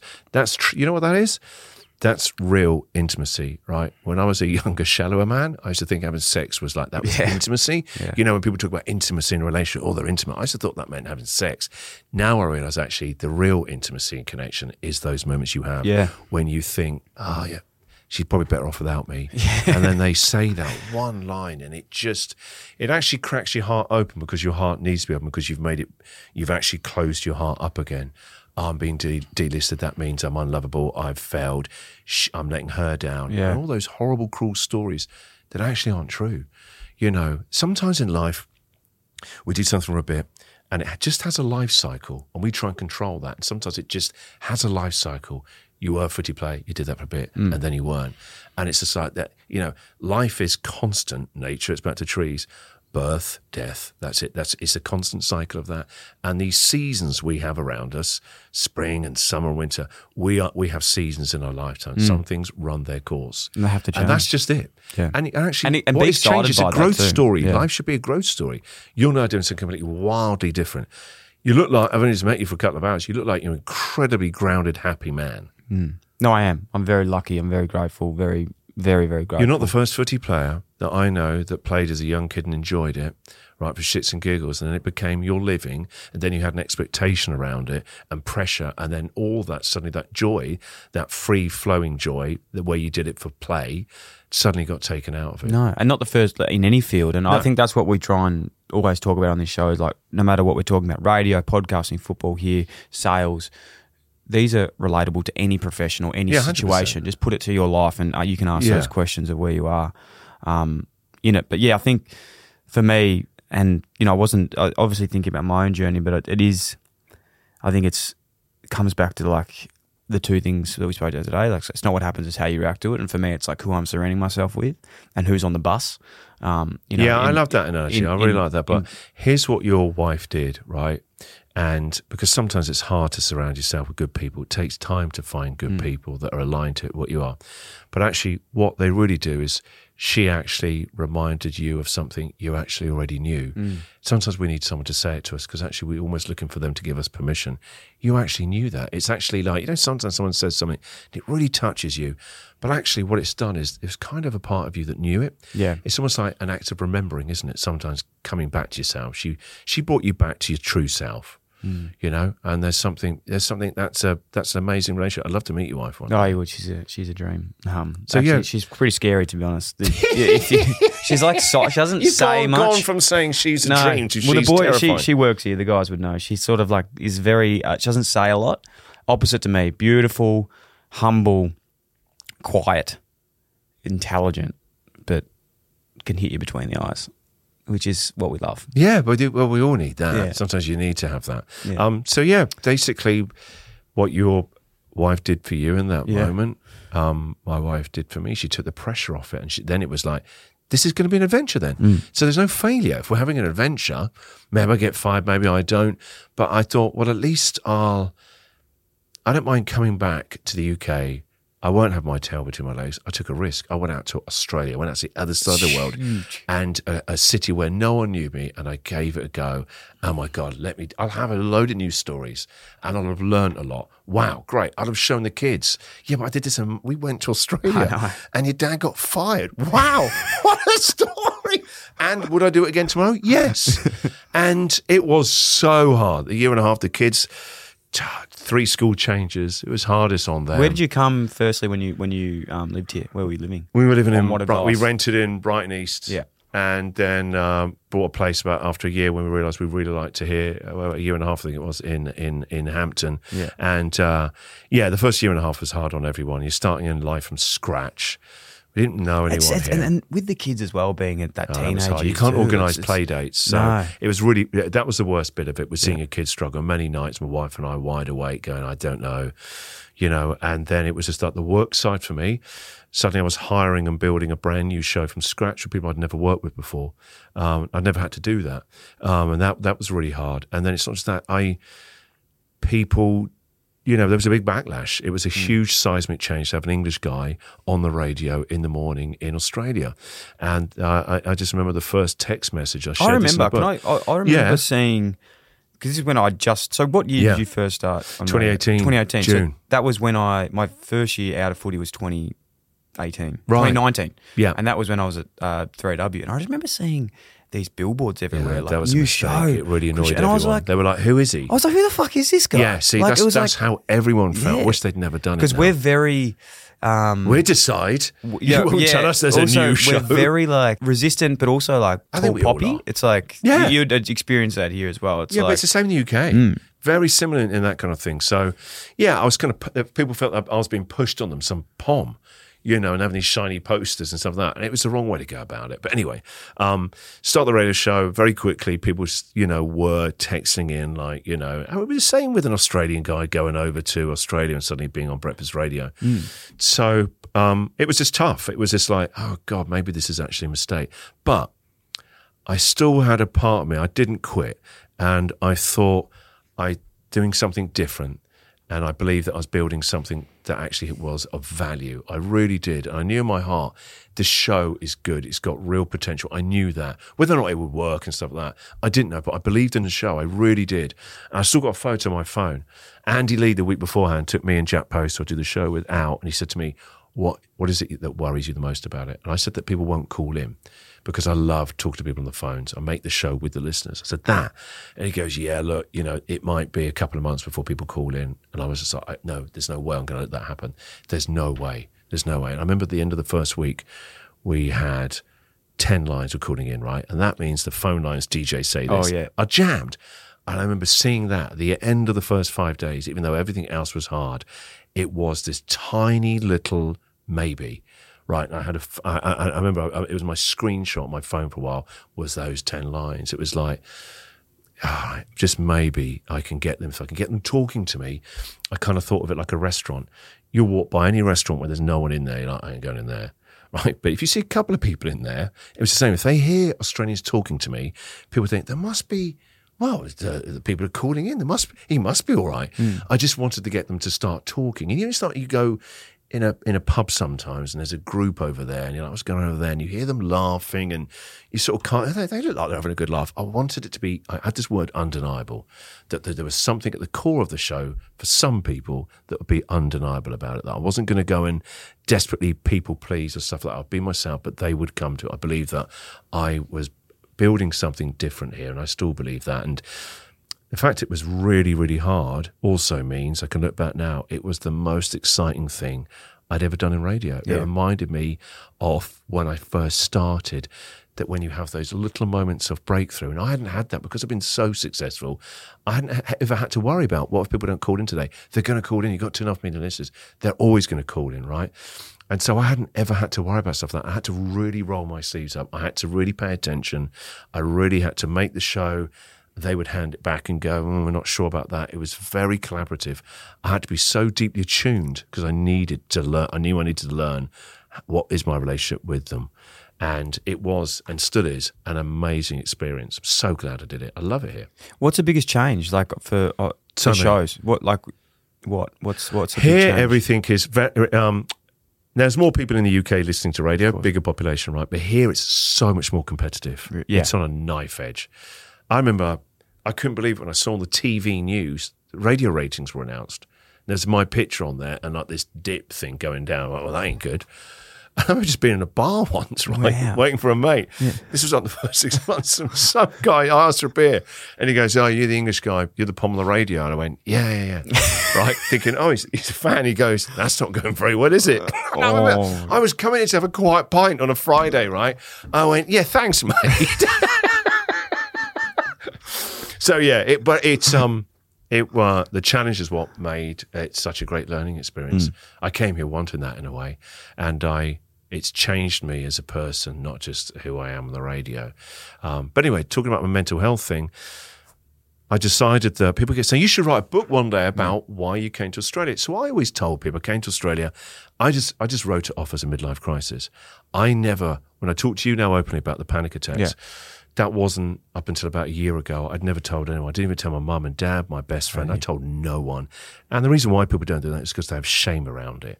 And I remember saying to my wife, if I'm going to write a book about why I came here, I should be really honest. Because actually without the panic attacks, what a great gift. There's a wisdom sometimes in anxiety and struggle and breakdown and burnout. Without that, I can look back now and go, actually, one of the best things that ever happened to me. At the time, it was hell. It literally, I thought my life was over as I'd known it. But now I look back, it's one of the best things that ever happened to me, that. And so, but I never told anyone. I felt ashamed of it. And then one day I was talking to one of my kids who was having a tough time at school. And I said, hey, it's okay to struggle. It's okay to be vulnerable. And she just said, what do you know about it? Because on paper, all I'd wanted to be as a dad was superhuman dad, strong, knowing all the answers, doing very well. And I walked out there and I said to my wife, oh, God, she just said, what do I know about it? She goes, well, why don't you go back in there and tell her about your panic attacks? I went, I can't do that. She went, why not? Are you ashamed of it? And I was like, well, I guess yes. Yeah. So I made myself go back in there and tell her. And it was, oh God, it was so uncomfortable. But she was leaning forward. She was like, what do you mean? How did you get out? Oh, that's awful, Dad. I didn't know. That must have been terrifying. I went, yeah, it was. But then this happened and now I'm here. And so I guess as I was telling it to her, I was realizing there's something in this story that I'm telling to myself. I had a bad thing happen, but then look at it now. Bad things can happen and then amazing growth can come out of it. So I thought, right, if we're going to write this book, I'm going to talk about the panic attacks. My wife was like, don't put it in a book. you're only new here in Australia, right? They judge people here, especially men. They don't want to hear about you, right? Thrown up in a bin, right? Going and seeing a therapist in a shed, going and having breath work. They're just starting to like you. Don't blow it all. But she said, don't put it in the book. She said, plus, she said, I'll be really honest with you. You don't talk to anyone about it. If I just told the kids, you're gonna if we put it in the book, that's all people are gonna want to talk about. No, I'll just do it as the first 3 chapters. We move on, then we get to good times, funny stories. My wife, up until I handed in the finished book, right, the first draft, she was like, don't put the Panica stuff in. It's going to come back. People are going to ask you about it, and it is going to make you have a panic attack. And I was like, oh, no, I don't feel so bad. I'll be fine. Anyway, the book comes out. I remember 3 days before it came out, there was a interview with me in the newspaper, the Herald Sun. They had a picture of me, and the headline was, anxiety, silence the DJ. I threw it on the floor and started to have a panic attack. My wife did one of these. Told you. And I'm like, I've made a terrible mistake. And even my wife actually at one moment, can you tell them to take the books off the shelf? I'm like, I don't think it could. And I knew that actually I was on this conveyor belt where actually I was being called forward actually out of shame, and that is not an easy path. But I knew it was in my destiny to have that bloody book out, and I started to call it that bloody book. Why did I put that stuff in? But I still kept thinking it's only the first 3 chapters, the 36 chapters, loads of other funny stories. They're not going to talk about that. It's the only thing you want to talk about. Of course, everyone wants to talk about. I would have read a book like that. People were shocked. Tell me, was shocked. My mum and dad. I forgot to tell them. I just forgot that I hadn't ever told them. My dad was so upset. My mum was as well. And then I still remember every interview. And I remember even on the Tuesday the book came out, I thought, I should just say the book's out, and I should just tell them, oh, by the way, this happened to me about the panic attacks. I just thought it'd be an easy conversation. But I guess the first time you say it out loud, he's still touching all his pain and shame. I literally started blubbing on air. It was so awkward and embarrassing. It felt like I had to sit in my own shit. And if you're going to be vulnerable, people think writing a book and putting some vulnerable stuff in, or putting a post on Instagram, they think that's vulnerability. No. Vulnerability is actually standing up and saying to other people, this happened to me, and risking that you might lose control. It might get emotional. It was the hardest thing I've ever had to say on the radio. But after that, even though it was so uncomfortable, the crying, I just couldn't, I was shaking with just talking about it. After that, I felt this tremendous peace. I felt very tired. I remember going to sleep after that show, about 4 hours, and I felt like I was finally at peace with it all. About eight years, actually. I was so tired, but I had this tremendous sense of inner calm, and interview after interview was like, in your book you talk, I was like, oh God, it was a long time before it got easier. And then I had all these, the reaction to the book, it was obviously out in the UK and here. I started to get these amazing emails from people who were all like, I never knew. I've also had this, or there was even I got this amazing email. I still keep it. It means so much to me. This guy had been going through a very, very tough time, and he'd been thinking about ending his life. And he just happened to hear an interview of me talking about my story, getting help and all that.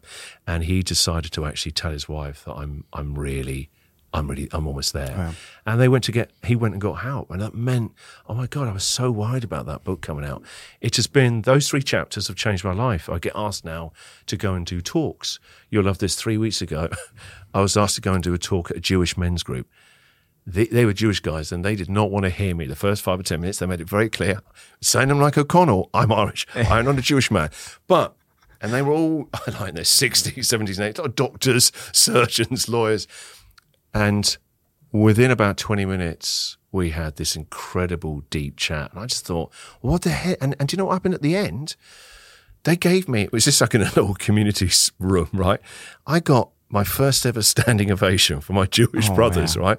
I've never got stand-up ovations, right? I've done great gigs, roofed it, as we call it in stand-up, where you lift the roof. Never got a standing ovation. I get up there and talk quite awkwardly to my Jewish brothers about my story.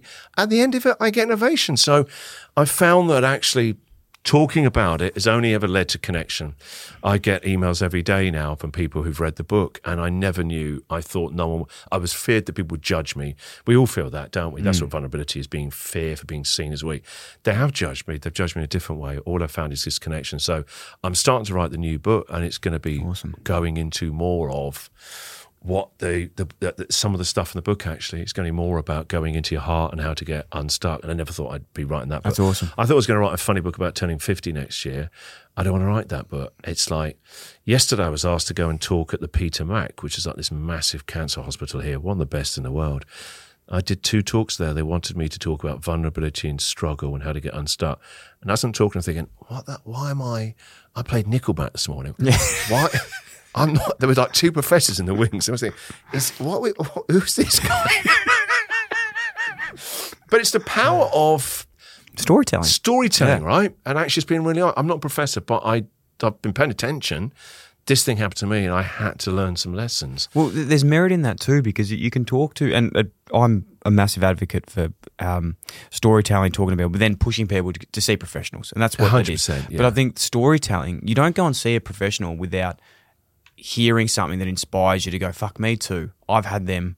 Now let's go see a professional and get this sorted. And I think that's where the beauty of someone like yourself has done is it's been like a trigger for people, and even for me reading, I'm really in touch with my emotions now. I see a psychologist monthly to keep on top of myself. Yeah, I know I need to train my brain to keep these things. It's a gym. I've heard that a million times, but until 2 weeks ago, I'd urge you to watch that saying that your brain is a gym. There's a lot of talk right there, about, and that is true. But the brain is the brain is this amazing thing, right?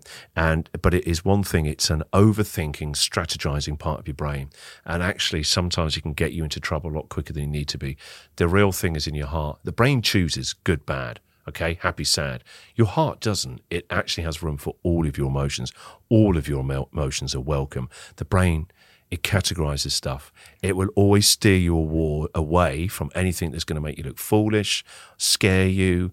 An uncomfortable situation or uncomfortable conversation. Whereas your heart, when you come back down to your heart, the heart doesn't do that. Dropping into the wisdom of the body, they call it, but dropping into that heart space actually is where your courage is, where your wonder and awe is. The brain is necessary, but we spend a lot of times in our head overthinking, whereas your heart drops you into this kind of this simplicity. That's where it is. It comes in your heart. Your intuition and joy don't live in your head. They live in your body. Where do you feel that? If I asked you to tell me a point in your head, where do you feel, what made you cry? It wouldn't be anywhere in your brain. No. Your heart got touched. So if your heart gets touched, that means your joy lives in your heart, right? So if your joy lives there, intuition lives there. It's all in your body. We spend so much of our time in this overthinking, over-strategizing brain. It actually does us a disservice from the fullness, the wholeness of who we all are. I really like that. You're so right, and again, that's why I prefer to not talk about actually seeing someone, like getting someone properly, because there's one point that you just talk about then in a book I was reading that really related to me, and it was talking about being in your head and being able to like call out things when you're thinking, because all these thoughts, you come to think that is actually you. It's not you. That's just something that it's a thought. It doesn't mean that. It's just like synapses firing a billion times a day. So that means then who you are is situational. I'm angry. I'm happy. Yeah. No, you're experiencing anger. You. Where is the you? The you is so many different versions of yourself, right? There's so many different parts of you, right? Whereas we over-identify with these emotions. How are you, right? I'm really angry. Yeah. No, part of you is feeling angry, right? And then when you say, a part of me is angry right now, you're creating already a bit of separation. Some space. When he's like, I'm really angry right now. When you find yourself about to say that, I'm really fucked off right now. Yeah, you are. Validate that. But no, it's a part of you that is really fucked off right now. Then it reminds you of a bit of perspective straight away, that it's a part of you. It's not all of you. And that getting that air bubble, those little gaps, that's where awareness lies. So you become more of just trying to become a bit more of an observer of your emotions rather than letting them be all of you. They are not. That's a story you're telling yourself. I'm angry right now. No, you're completely right. I absolutely love it. Emotion is something that's is my biggest thing at the moment. Reactiveness to those things, and I think that's where it's just sitting in that bubble. That's the rest of our lives. Yeah. I'm still like that. I don't know why I'm sharing this very emotional story, but earlier today I had to tell you that I might not be able to come in and do the interview because the cat was missing. Yes. And I've got an 18-year-old daughter. She loves me. She flipping really loves that cat, Larry. And Larry was trapped somewhere in the house. He was crying, but we didn't know where he was. So I had to just say to you, I'm really sorry. I know it sounds like a bit from the show. I'm not sure. I need to go home to find the cat. Only when I found the cat can I come in and interview. Good news is we found Larry. I don't want any of the podcast listeners, fans of Dylan Friends, worrying that Larry's still out there. He's not. We found Larry. Yeah, we found him. Well, we were about to strap on our kits and get out there. I was actually going to ring you to ask you if you had a drone to see if I could see We him. actually do. We're going to start putting up some posts and just get some photos. Well, if Larry goes missing again, let us know. I know I'm calling now. We'll get the community out Catbusters. there. Yeah. Yes. Hey, I don't want to get like too much into this now because again, we're not the professionals. But for you personally, does it come down? Is it simple enough to come down to a couple of things that you found worked best for you? I know you've mentioned breath work a couple of times, trees, which I'm not taking the piss because trees for me is genuinely something You can that laugh I'm about into. that. It's all right. Like I'm not even. Laughter is still one of the best coping strategies for life, right? It just is. I'm actually a bit annoyed that we brushed over the tree thing without actually having a word on it because No, a friend of mine has been having a really, really tough couple of months, and I was very lucky that I could kind of see it. And because I know what that looks like in body language and that kind of when you're white knuckling, literally grabbing onto stuff. And we went for a walk and I took him to the trees and we had this beautiful chat under the trees. And I think there is something. Anyway, that's just what works for me. If I start telling people, go sit by a tree, maybe that's not the right thing for you. I would say, urge you before that, go and seek professional help. Yeah. Then maybe go sit by a tree, see what comes up. Yeah, I agree. Before we finish up, there is something that I really do want to talk about because I don't want to brush over the first 3 chapters, but I feel like I want to employ people to please go and read the book and get into it, and then the second one, which goes further into it. The rest of the chapters, though, around some of these funny stories and things that have happened, highlighting some of your career times, because I know, like, reading this book, thinking back now, I'm looking going, how the fuck did some of this shit even happen on air? No, I still think, that is a fair question. Does that keep you up night going, a few of the things, like, I don't know if it's actually stuff, happened. I mean, honestly, the stuff. So for 5 years of a breakfast show I did was on this very cool indie station in London called XFM. And that is where Ricky Gervais used to do a weekend show. Wow. Right? So I did the first ever interview of Ricky talking about The Office because he did a Saturday afternoon show. Ricky Gervais, and this was in 2000. Before it came out, Carl Pilkington, who was my producer for 5 years, came out. That's incredible. So at that station, we had Zane Lowe, who's Mr. Like Apple Music now, was the evening presenter. I did the breakfast show for 5 years. It was an amazing 5 years of my life before I had kids. It was wild, though, what we got away with. Oh, my God. You can't do radio like that now. What were some of the things that you were doing? It was just because it was the time you could just get away with so much. I remember... just like, I look back now, like, hey, now you'd be cancelled for that. It wasn't even like the language we were using. It was just proper, it was just edgy because you could. And it was, the times were like that as well. It was just proper freedom. Was that a vasectomy live on air? I actually did my producer vasectomy, yeah. I took part in the procedure, yes. Yeah. The surgeon had me. It was an amazing. This sort of like in a radio station, or did you? No, we had to go to this surgery and stuff and do it. So, I was still doing the show. What's that smell? It is like a burnt snag. It's like a burnt sausage. It's sort of the smell it makes of like charred flesh and stuff like that. I mean, that's true intimacy with another man. That is true intimacy with another man. Another one where... Actually, it ruined our relationship a bit afterwards because whenever I saw him, I didn't see the man. I just saw that, that area. Yeah. Is it true around your EP or producer wanting or encouraging you to offer up a kidney live? No, we had this crazy consultant that used to come in twice a year, and he had told me that it would be a great thing for me to, really cement how much I cared about this as by offering up one of my kidneys. I went, but they haven't asked me for a kidney. So what I'm just meant to say, hey, call in today if you know anyone who needs a kidney, have one of mine. And then I remember thinking, what if they just stopped listening? I want that kidney back, right? I said, I need those 2 kidneys. I mean, I like having listeners, but I need my vital organs, right? Yeah. Why would you want it? Then it was another one was like, go and do the show for a day from a cancer ward. I was like, why would you do that? He goes, oh, no, it'd be really feel-good radio. I went, no one's going to... And it said, then you could turn it into a competition, like various cancer wards could ring in and compete for it. I went, so what? I'm going to say, sorry, that ward, it's not going to be you. So no, I'm not doing that. That is so out of... Yeah. Do you have any highlights of your radio career back in the UK? Does anything stand out to you going, wow, that was amazing? Like, even just before you're dropping, like, doing things on Coldplay's planes and jets and stuff. No, Is those there any aren't the real moments? Those are like bits like you kind of like your scissor reel that you can tell people. They go, oh, wow, to impress someone. But to be really honest to me, right, it's the ongoing joy of it. Yeah. Right? It's not like I'm fudging the answer. I couldn't pick out one thing.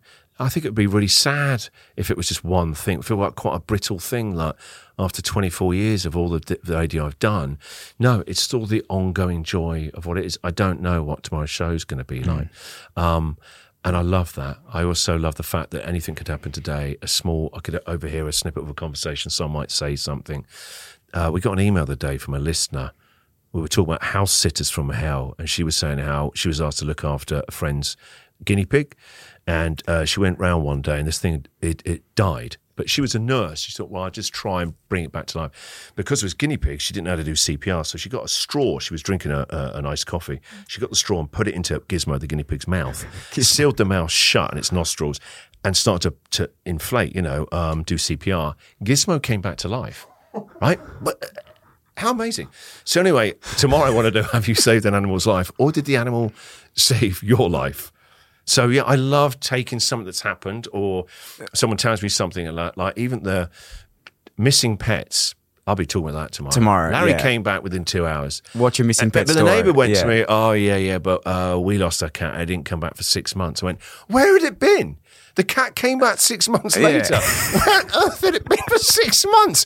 Where was he? Was he having did he shack up with another family for 6 months and was having a life with them? Yeah. Then got bored and just came back. Like dads that just disappear and then come back one day 6 months later. Where had the cat been for 6 months? But they were so timid Aussies, like, hey, he's came back. Well, didn't you ever wonder where he'd been? He goes, no, I think he just got bored. He just got bored. The cat got bored. What does the cat get bored of? Fuck it, I'm done with these suckers. I'm off now. I'll go back to the other people. So yeah, that ongoing joy for me, that's the same as the first show. It's still the same there now. I love that. And whatever you do, right? I know I'm sort of making it sound like, oh, all you got to do is find out, what your calling is, do that. It's all gravy. It isn't. There's still days where, there's still many mornings where I drive to work, sit in the car park, at 5:30, I go, I don't feel very funny right now. Yeah. Something's happened at home, or there was a period 2 weeks ago where my mum was rushed to hospital and she had to have a pacemaker fit. And I was making phone calls because of time difference back to the UK. 5:30 was obviously a different time in the UK, and suddenly I was having these really worrying phone calls about my mum. Then I'm looking at my watch going, I'm on air in 20 minutes and got to be funny for people. And it's hard. There's still going to be times where no matter what you do, no matter how much it means to you, it is going to be hard. You're not going to feel like doing it. And those are the times where you have to, I guess, go into your heart, not your mind. You need to do this. You need to be on. That's likely to bring on a panic attack. I need to go into my heart, remind myself life's an adventure and there are ups and downs. Right now, I'm in a strange one with mum and the pacemaker. Right, okay, but life is still an adventure. Tough things can happen and you can still carry on as well. It's both. It's the and, that's it. My mum's having a pacemaker and 20 minutes time, I'm going to go and start doing something that I absolutely love. Whereas before that 5 minutes, it's like, I don't feel very funny. I've got to be funny. Oh my God, am I having a panic attack? All that. That's head thoughts, isn't it? That chatter up here. Yeah. When I just thought, my mum's having a tough time. God, that is scary. Now she's calling it, naming it, and allowing to feel that, that is actually tough.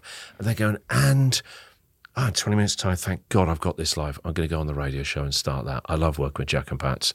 I wonder what today's show is going to be for us. It's having that extra, that air gap I keep coming back to, and that the and not just one thing.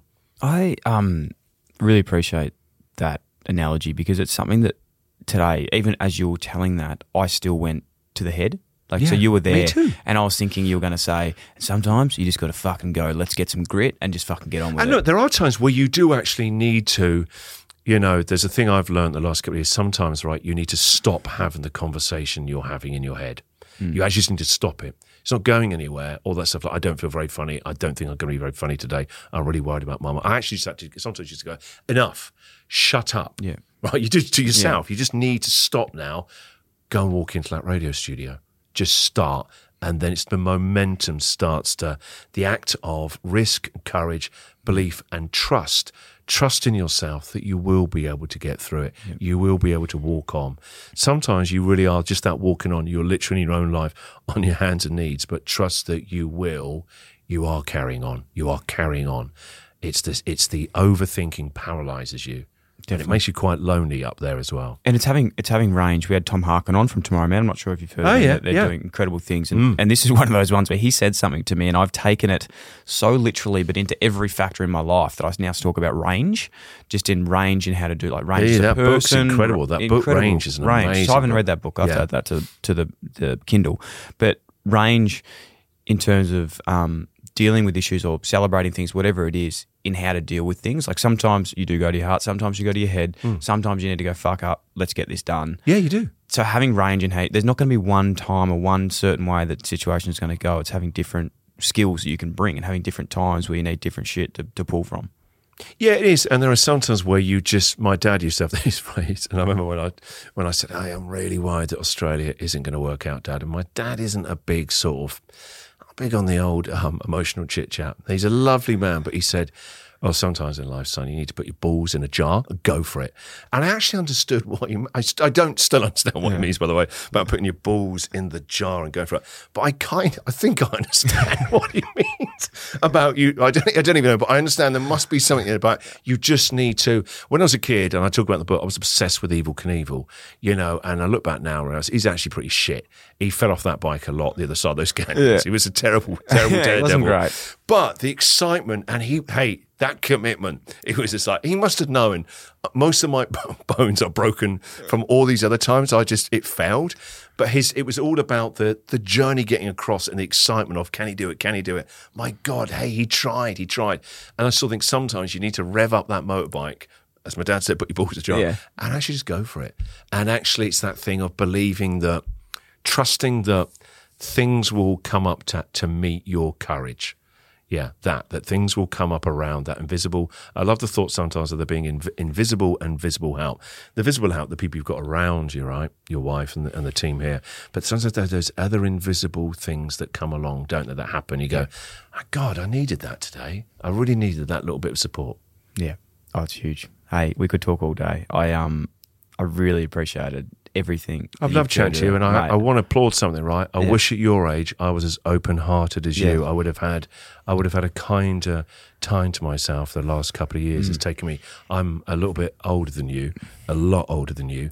What you do with this and how you help people, inspire people. You're not telling me that that's just a life of just incredible service to be able to do that, right? You're learning and you're making your learning part of the show. And just who you are is what you're doing. There are so many people in this kind of work, my line and yours as well, who are a lot of talk, but they're not. It's not who they are. It's who they're trying to convince you they are. You are 100%. Yeah. Authentic is an overused word, but I'm telling you what, you are who you say you are and who you're open with your vulnerabilities. And my God, it's reminded me, seeing you, how you've been opened up, it's opened up my heart, actually. I needed you today, so thank you. No, I needed you, and I appreciate it. It's been incredible. I'm going to be, I really, without doubt, we're going to have to be friends now, unfortunately. I don't really. Tree nerd in the corner. I'm going to take you to a walk around the botanical gardens. No, I'm far from it. I love it there in the trees there. I'll take you to my favourite bench. Do you play golf? Sounds like a threat, especially an older guy. I'll take you to my favourite bench. Please. I meant that in a nice, innocent way. Taking two young men I've met. Do you play golf? I've retired. Okay, no golf. No, I moved here to Australia. I started to have lessons. Talk about ego. It's a horrific sport to try and learn. It is, but you've got to look at the trees. I was in the trees trying to find my ball. That's what I mean. That's why I wasn't hanging out with my buddies. They were like, having a great time. I'm there left behind in the trees and hedges looking for my balls. All right, we'll just go to that private park bench. Let's go to that bench. We can have that chat. I appreciate it, mate. Thank you so much. Thank you very much, Dill. And Cheers. Friends. Thanks for listening to another Producy podcast. If you enjoyed the show, that'd be a massive help if you could like, follow, rate, subscribe, tap the bell, leave a review, or even share with one of your friends, or you could do them all. If you want to get in touch to share feedback, suggest a guest, or advertise with one of our podcasts, then email hello@producy.com. Thanks for tuning in. IllyXX.